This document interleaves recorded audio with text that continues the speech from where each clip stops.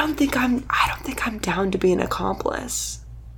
I'm so sorry. I don't think I'm down to be an accomplice. Coward. I don't think I could do it. I'm such a big gossiper that, like... Somebody's going to find out. Somebody's going to find out. And it's going to be because I said something.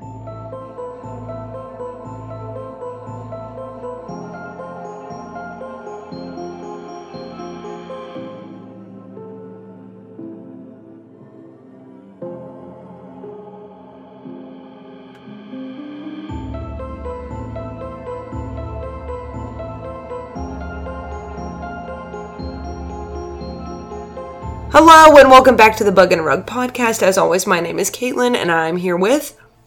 Jack. And today we're going to bring you another story that may or may not keep you up at night. Hopefully by the end of it we will all still be able to sleep as snug as a bug in a rug. But only time will tell. Did you hear all off the wall? I did. I did. I'm just hoping that nobody noticed. Of course you had to point it out, but that's fine. So, for this week, I did have planned, I wrote out a list of every episode I was going to do in March. I had a St. Patrick's Day episode lined up, and then I realized something much more important is happening at the end of this week, right after St. Patrick's Day. Do you know what that is? It's pretty important for you, actually. Tomorrow's Pie Day. No, later. The 20th is the it's last... 1 month away. 420. No. The 20th is the last day of Pisces season. Good. Get out of here. And we will be moving into the stinky season of Aries. If you say so. You're not going to defend your fellow zodiac brethren? I don't know. I only know a couple. That's fair. All the stars have been gone for millions of years. Wow, that's kind of sad, but... It's new stars, we just don't see them yet. Yeah. Okay, well, way to bring the podcast down. Wow. As a Pisces, yeah. I would like to finish out the rest of my season talking about me and Pisces and how great they are, if you don't mind. Isn't this about murder? A little bit, but we'll get there. Spoilies. Wow. It's about murder, everybody. First of all, it's going to be about Pisces. They're usually considered to be smart, creative, deeply intuitive. The website I looked at said that a lot of them could be psychics. Interesting. We supposedly feel things deeply without ignoring the logical parts of our brain. Would you agree? After knowing me? I don't know.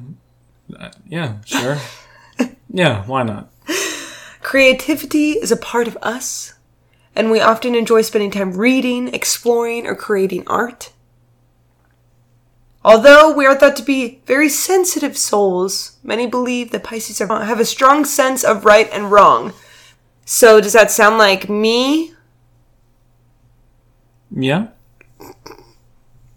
Alright, another fun fact about Pisces.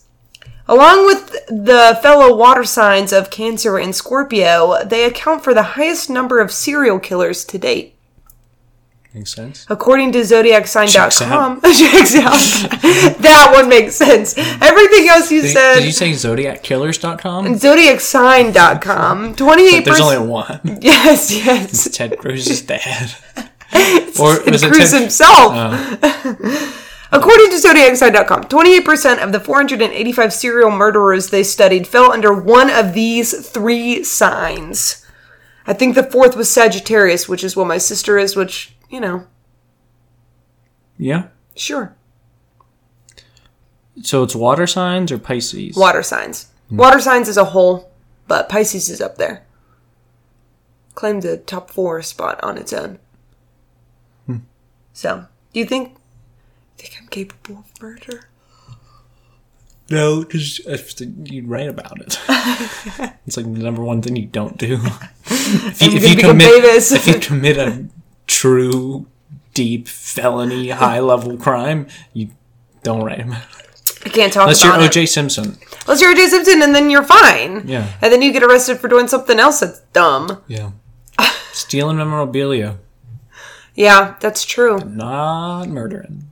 Not murder, though. Didn't do it. He definitely didn't do that one. Proven. He was acquitted by a jury of his peers. I don't know if it was proven. Anyway, the glove didn't fit. So you must have quit. So anyway, I don't know what zodiac sign O.J. Simpson was. I do know that Peter Manuel, his sign was also Pisces. And Is it Manuel? M-A-N-U-A-L. Manuel? Manuel. I don't know. His name's Peter. It doesn't really matter. I mean, he's a murderer, so if I get his name wrong, are we really that upset about it? He might be. Is he listening? Is he dead? Yeah, he's dead. Oh boy, he's dead.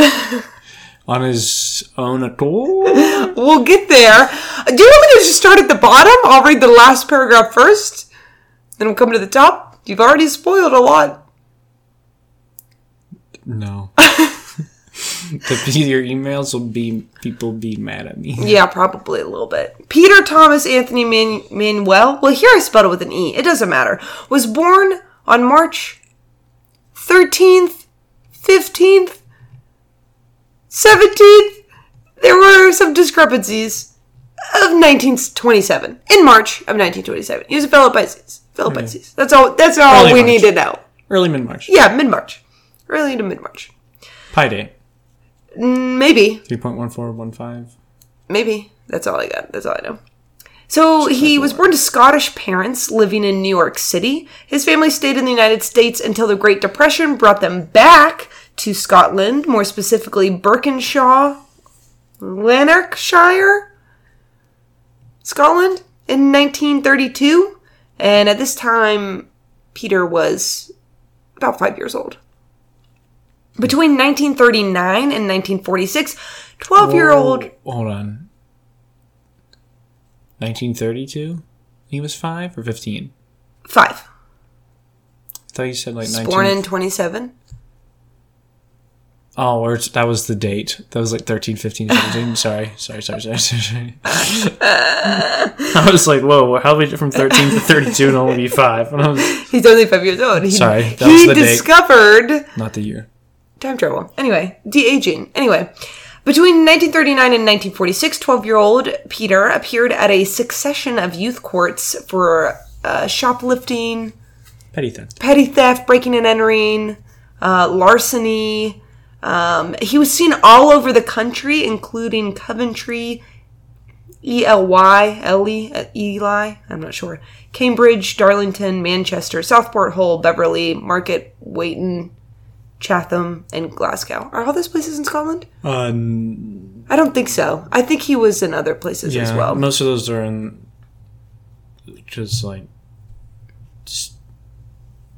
Scotland, Wales, and England. Right. So he was kind of all over the place. On the main islands. Yeah. So he was pretty much known by police at that point, that he was a bad egg, as one would say. On June 24th, 1942, Peter appeared at Southport Juvenile Court on 3 charges of housebreaking. However, this time he also had 1 charge of unlawful wounding. According to reports at the time, 15-year-old Peter broke into a house and viciously attacked a sleeping girl with a hammer before stealing her purse and running from the building. His father actually got his son freed after basically paying the bail. And he was on bail on charges of housebreaking until he could appeal. I'm not really sure what happened with that. He's still a young kid, so I think his dad just kind of paid to get... Yeah. I didn't mean to hit her 15 times with a hammer. Yeah. It happens. Slipped. So he's out and about, and he's prowling around town. In 1946, so this is about 4 years later... in between that attack in 1946, he's still kind of doing petty theft. He's known to kind of just be a nuisance around town. And in 1946, he was arrested after 3 women claimed that he attacked them on 3 separate occasions.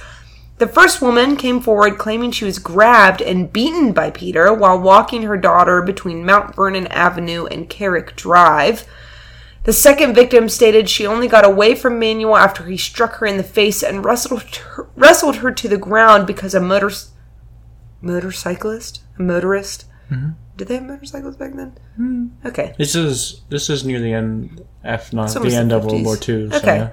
Okay, motorist, whichever, heard her scream, and they pulled over to investigate, and Peter kind of, ran off. A third woman positively identified Peter as her rapist after she encountered him as she was getting off the bus from her shift as a nurse.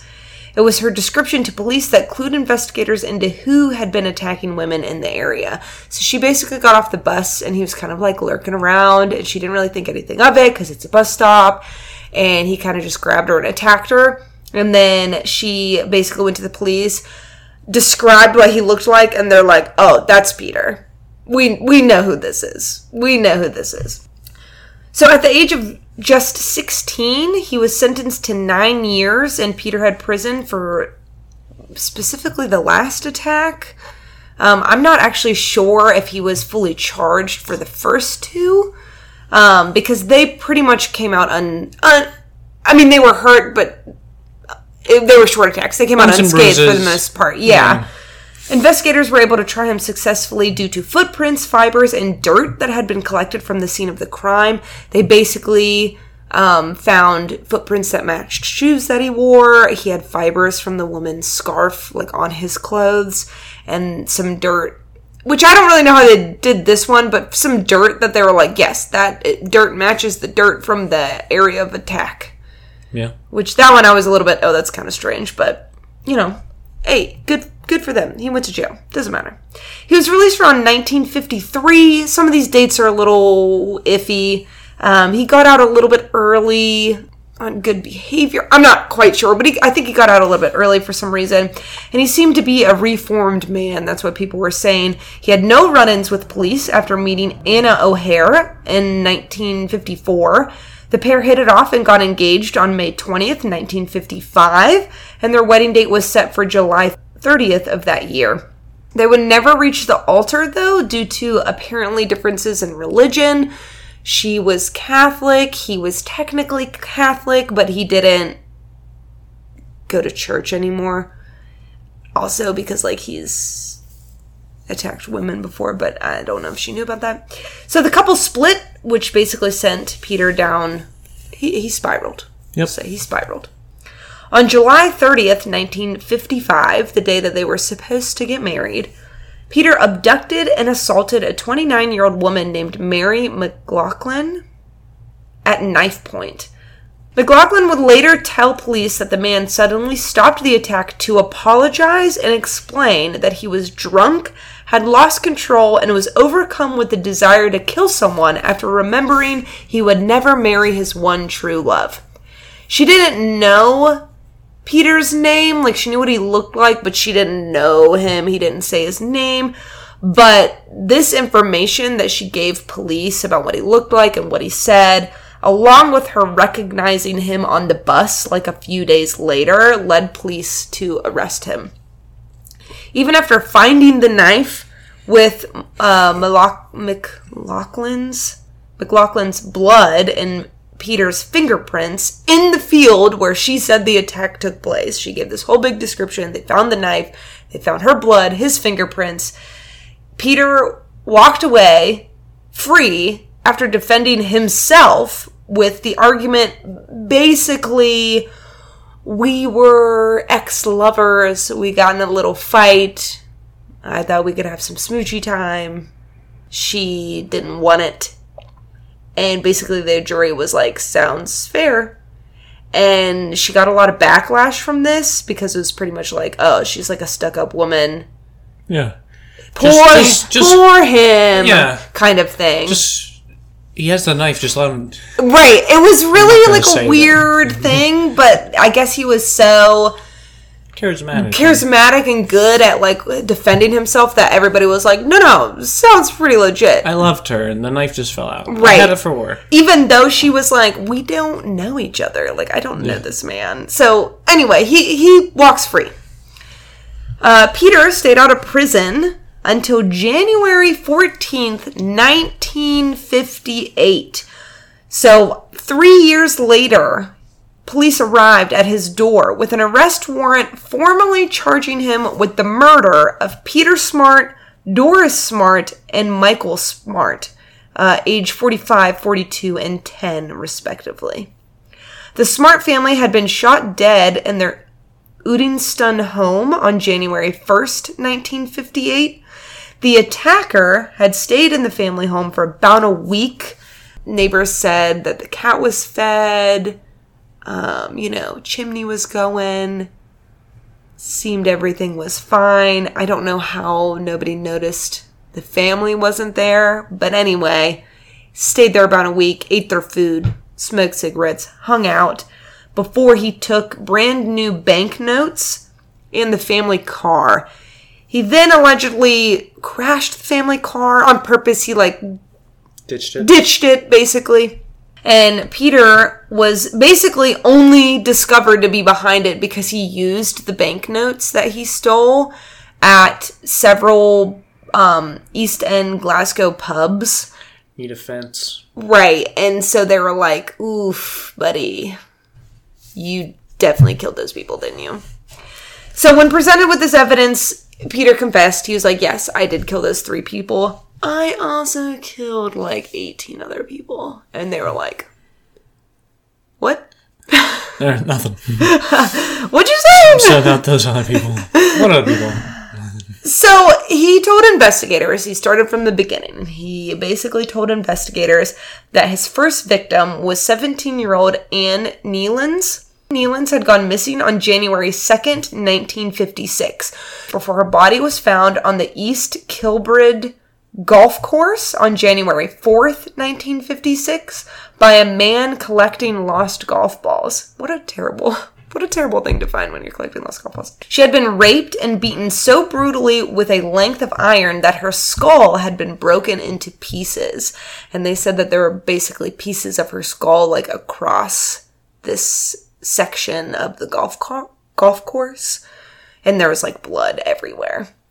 She had lost her shoe in the struggle, and she had lacerations from attempting to climb and or running into a barbed wire fence. So they think that he pursued her, she tried to run, lost her shoe in the mud, fell into the fence, he caught her, and then basically raped her, and then beat her, and then raped her. I'm not sure. Doesn't really matter. Both were done. Right. Her possessions were scattered as far as 340 yards from her body, but nothing seemed to be taken other than her purse, which they allegedly found later at her house. Not in the house, but around the house, as if he was trying to... He didn't say this part, but they were speculating he may have been trying to blame it on somebody else. Yeah. Nealons had plans that night to meet Private Andrew Mernon of the Parachute Regiment. They had apparently gone out dancing with her sister and some other guy 2 nights previous. And then Nealons and this Private Andrew Mernon basically were like, oh, we'll meet up again and we'll go on a date on this specific night. On January 2nd, the night that she went out, she left her house. And so, she actually wasn't really reported missing because her parents were like, oh, she went out with him. She probably stayed the night at a friend because they were going to go dancing and it was kind of far away. She's going to have to get on the bus. And then basically they found the body and her parents were like, oh my God. We have to go tell the police that this could be her. It ended up being her. So they looked into this guy, but he was cleared of any involvement after his friends and family confirmed that he had been so hungover and sick that day that he couldn't get out of bed. So he didn't even go to meet her where they had planned to meet up for the date. He was just at home and basically ditched her, which I thought was kind of rude, but... Yeah. Also, I feel in today's world, that wouldn't have flown. Oh, yeah. I feel I'd be you're supposed to date. You're just sick. Yeah, 100%. Who? Any proof? People were there. Who? My mom. My mom. Well, listen. So this happens again with Peter. So Peter had originally been on the list of suspects due to his previous behavior and the fact that he was actually working construction on the golf course, at the same time that she had been found. And he was interviewed by investigators, but he said that he was with his dad at home all day. And his dad said, yeah, he was with me. So who do you look at now? Because both people are like, our alibis are our parents. Mommy and daddy. My mommy and my daddy. So when Manuel was finally arrested in 1958 after the Smart family murders, he gave his confession to Anna Nealon's murder. And it goes, quote, "On the 1st of January 1956, I was in East Kilbride at about 7 p.m. in the evening. At about 7:30 p.m., I was walking towards the cross when I met a girl. She spoke to me and addressed me as Tommy. I told her my name was not Tommy, and she said she thought she knew me. We got talking and she told me she had to meet someone, but she did not think they were turning up for the meeting. After a while, I asked if she would like some tea or coffee. She assented and we went into the Willow Cafe. I do not remember how long we were there, but it was not long. When we came out, she said she was going home and I offered to see her home. She said she lived miles away and I would probably get lost if I took her home. I insisted and she said, all right. We walked along the road up to Max Wellington Road. From there, we went along a curving country road that I cannot name. About halfway along this road, I pulled her into Fieldgate. She struggled and ran, and I chased her across the field and over a ditch. When I caught up to her, I dragged her into a wood. In the wood, she started screaming, and I hit her over the head with a piece of iron I picked up. After I had killed her, I ran down a country lane that brought me out at the General's Bridge at the East Kilbride Road. I do not know where I flung that piece of iron. I then ran down to High Blantyre and along a road that brought me to Berdix Road. I got home about 10:15 p.m.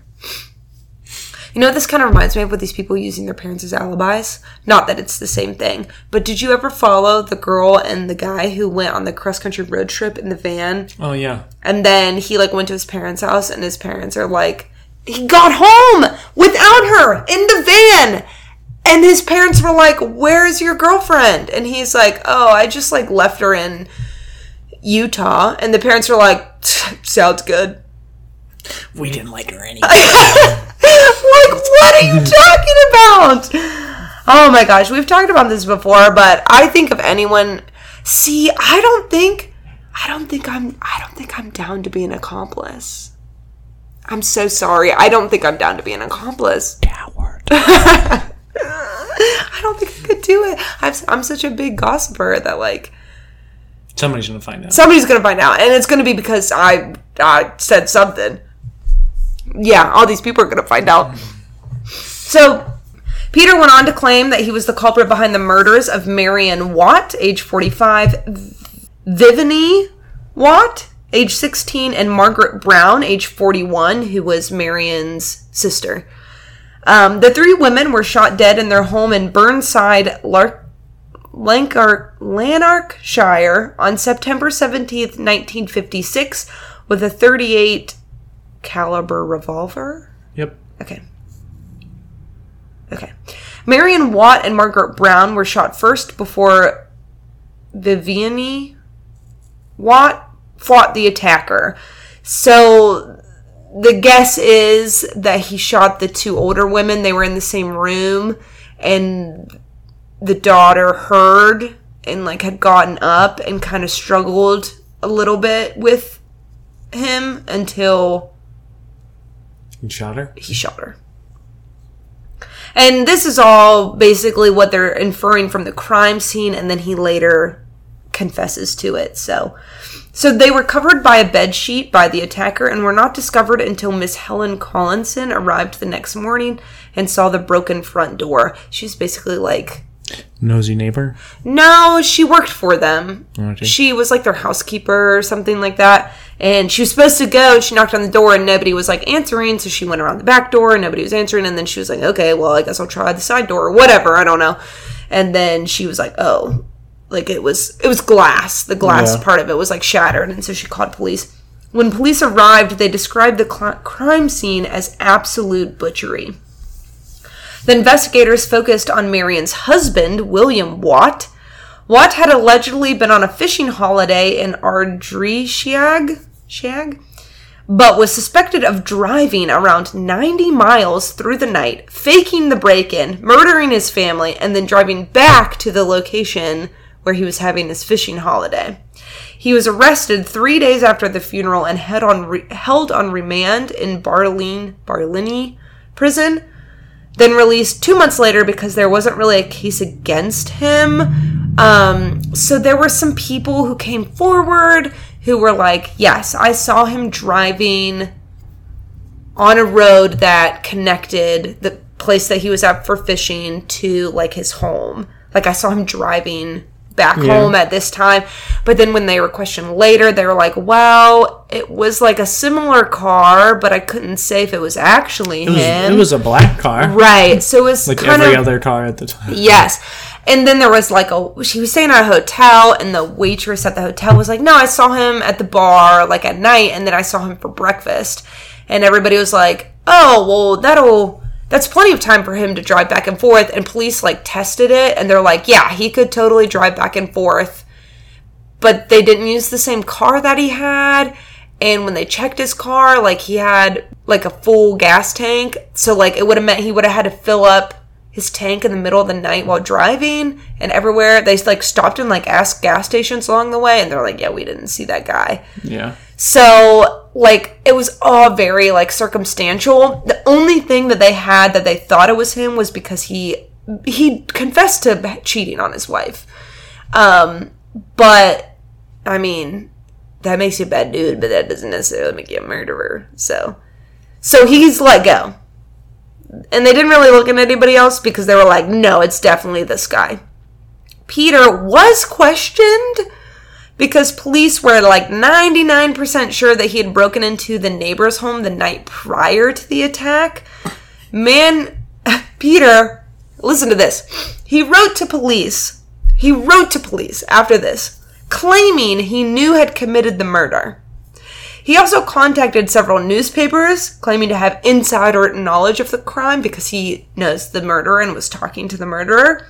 He even arranged to have a meal with the Watt family and his lawyer, so I assume the husband, at Glasgow's Whitehall restaurant to discuss the case. He claimed that a criminal associate, who he was conveniently unable to name, forgot his name somehow, was responsible for the crime, while simultaneously providing an impressively detailed description of the Watt home, a description which he claimed had been passed on to him by the perpetrator. While this was super suspicious, and I think they probably should have arrested him right here, there wasn't really any evidence, fingerprint-wise, blood evidence-wise, etc., to place him at the scene of the crime. Yeah. Although later when he confessed, he basically said, yes, I did break into the neighbor's house, and yes, I did, like, stake out their house for a day, and then I went in and broke into their house. So, but at the time, the police were like, I don't know, guys. Seems weird that he knows all this, but... Whoever told him, great memory. Great memory. You remember all that? Yeah. What's his name? No idea. I forget. John. So, Jim. Peter is believed to have shot and killed a Newcastle upon Tyne taxi driver named Sidney Dunn on December 8th, 1957. Dunn had been waiting under the portico of Newcastle Central Station with a friend.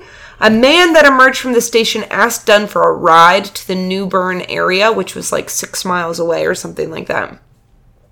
This man was later described as approximately 24 years old, 5 foot 8 inches tall, swarthy, I don't know what that means, with greased black hair parted to the left, medium build, and wearing a single-breasted dark suit, no tie, no hat. Hours after the man entered Dunn's cab, it was found abandoned with the lights smashed and blood on the steering wheel with some of the doors open. It was found by like a police bicyclist, which I thought was kind of funny. Not funny for him, obviously. Yeah. There were no leads into police that knew of Peter suggested looking into his whereabouts of the night. So, Dunn's body was found like 150 yards north of the car. A pencil, lighter, and coins were found near the body, but there was no signs of a robbery. A coroner revealed that Dunn was shot and killed with either a .32 or .38 revolver. So, they had nothing to go on. So, people were like, well, let's look at this Peter guy. So he seems to be where all people are dying. He's gotta know. Yeah, he seems to just know of murders in the area. Maybe he's got connections somewhere. Psychic. He's a Pisces. He's a Pisces and he's psychic. And so that's how he knows all of this. So he was in the area technically the morning of Friday the 6th for an interview. So the 2 days before and a day before he was technically in the area. A button in the cab was found that could be said that matched one of Peter's jackets. And he was thought to own a revolver. Or knew a guy. Or knew a guy who owned a revolver. Witness description didn't quite fit though. This is what I laughed earlier about when I was typing it. So the witness description said the man that got in the cab was 5'8" and Peter was 5'4". Yeah. And they said that the man that got in the cab was 24 years old and Peter was like 30 at this time. They didn't, nothing really happened. Peter denied his involvement in this murder. So he confessed to the rest of these. This one though, he was like, I did not do that one. It wasn't me. So, rookie. Yeah, I mean, take that how you will. Who knows if he's lying? Is he? Who cares? I don't know. Maybe he did it. Maybe he didn't. There's arguments on either side. Copycat. Maybe. A poem found in 2009 was allegedly written by Peter while awaiting his execution. Allegedly. I don't know where this was. In it, he describes himself as the foulest beast on earth and Scotland's Frankenstein, which I don't really understand that, but okay. He also kind of confesses to Dunn's murder. So he writes a poem, and in it says, I murdered Isabella Cook and young Anne Nealance too, shot the Watts and shot the Smarts, and Sidney Dunn I slew. So a lot of people are like, no, he definitely did this, but who's to say? So 17-year-old Isabella Cook disappeared on December 28th, 1957 after leaving her Mount Vernon home with plans to go to a dance at Uddingston Grammar School. Investigators were unable to discover her whereabouts. She just disappeared, and they put in nobody knew where she went. She was a missing person. They were unable to discover her whereabouts until Peter led them to where he had disposed of her body. And he stated that he'd followed her that night, raped her, strangled her, and basically buried her in a shallow grave out in the woods. And so that one, they're like, okay, so you definitely did do that because you knew. Or maybe he knew a guy. He knew a guy. Murdering and raping. Right. So Peter, like I said, he confessed to the murder of anywhere between 15 to 18 people while in custody, but he was only tried for 7 of them. Peter was tried for all of these murders in a sensational trial at the Glasgow High Court. Press dubbed the killer the Beast of Birkenshaw. So if you look it up, that's his serial killer name, I guess. As he was considered the worst serial killer Scotland had ever seen. I don't know if that is still true to this day. Maybe. So he, unsurprisingly to me, conducted his defense by himself. He fired his lawyers and was trying it again. He's won it now. Yeah, I mean he's a better percentage than a lot of lawyers. He's one up on the court system right now. So in notebooks he used to keep notes about the trial, it was discovered that he had drawn sketches of him burying one of his victims. He claimed throughout the trial that he actually didn't do anything and he never confessed to anything, that the real murderer was a friend of his and he just knew all this information because the friend had told it all to him. Because he knows it. But he forgot his name. So. Short-term memory loss. Right. Although the judge, Lord Cameron, admitted that Peter conducted his defense, quote, with skill that is quite remarkable, the killer was ultimately found guilty of all charges against him except for the murder of Anne Nealance, which I don't really understand, but... Is that the one on the golf course? Yes, that was the first one. Peter was hanged on the gallows at Barlini prison on July 11th, 1958 at the age of 31, ? His last words were reported to have been, "Turn up the radio and I'll go quietly." He was the third to last criminal to ever be executed in Scotland. And the official documents about his case have been sealed until 2033. Most people speculate that's because, like, the crime scenes are so gruesome that they don't really want to put it out into the public just yet. Or copycats. Yes. One-ups more. Right. So, you know, this guy allegedly has killed up to 18 people, maybe more than that. A lot of people kind of agree now that he did kill Sidney Dunn, the cab driver, and that he also probably killed all of these other people that he confessed to, quote unquote. In pop culture, Peter Manuel can be seen in season 4 of Murder Maps, portrayed by James G. Nunn, and was the sole story of the 2013 drama In Plain Sight. That was actually pretty popular, I think. I didn't watch it. I don't know what any of these are, but I think it was pretty popular. Denise Mina based her 2017 novel, The Long Drop, on him. He was also the only, this one I thought was kind of weird. He was the only modern figure in the Chamber of Horrors section of the now defunct Edinburgh Wax Museum on the Royal Mile. It's no longer there. It's gone, but he was like the only modern day person, which I thought was kind of weird in that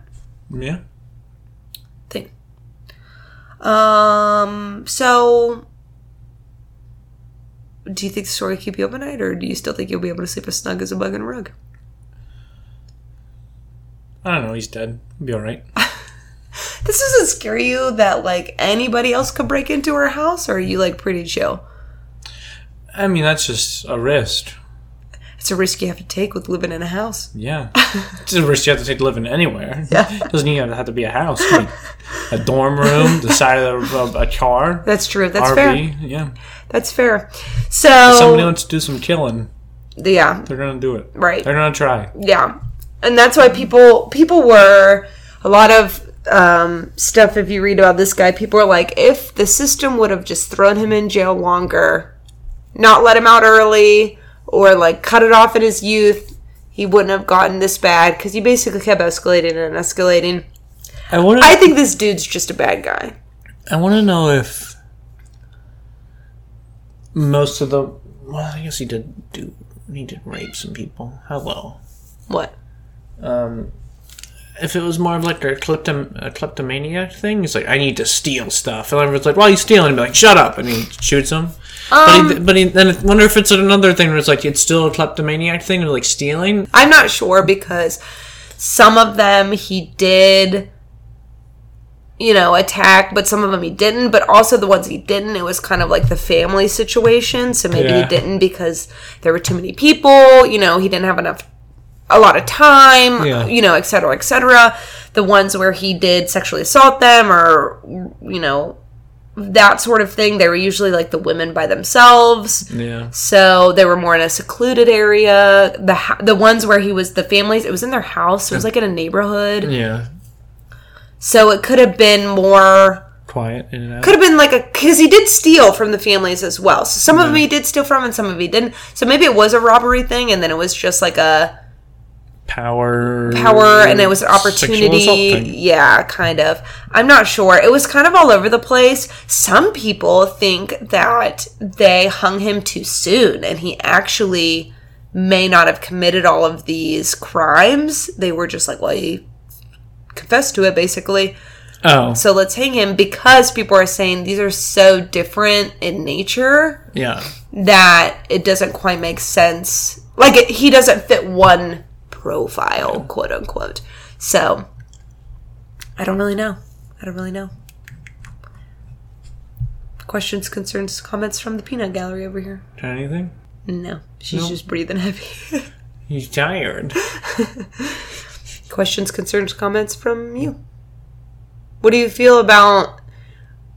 I'm not saying this story to celebrate the Pisces season. I just want everybody to remember that Pisces season is still going on, and those are one of the highest serial killer rates. Also, to note though, the water signs also make up the highest percentage of victims of serial killers as well.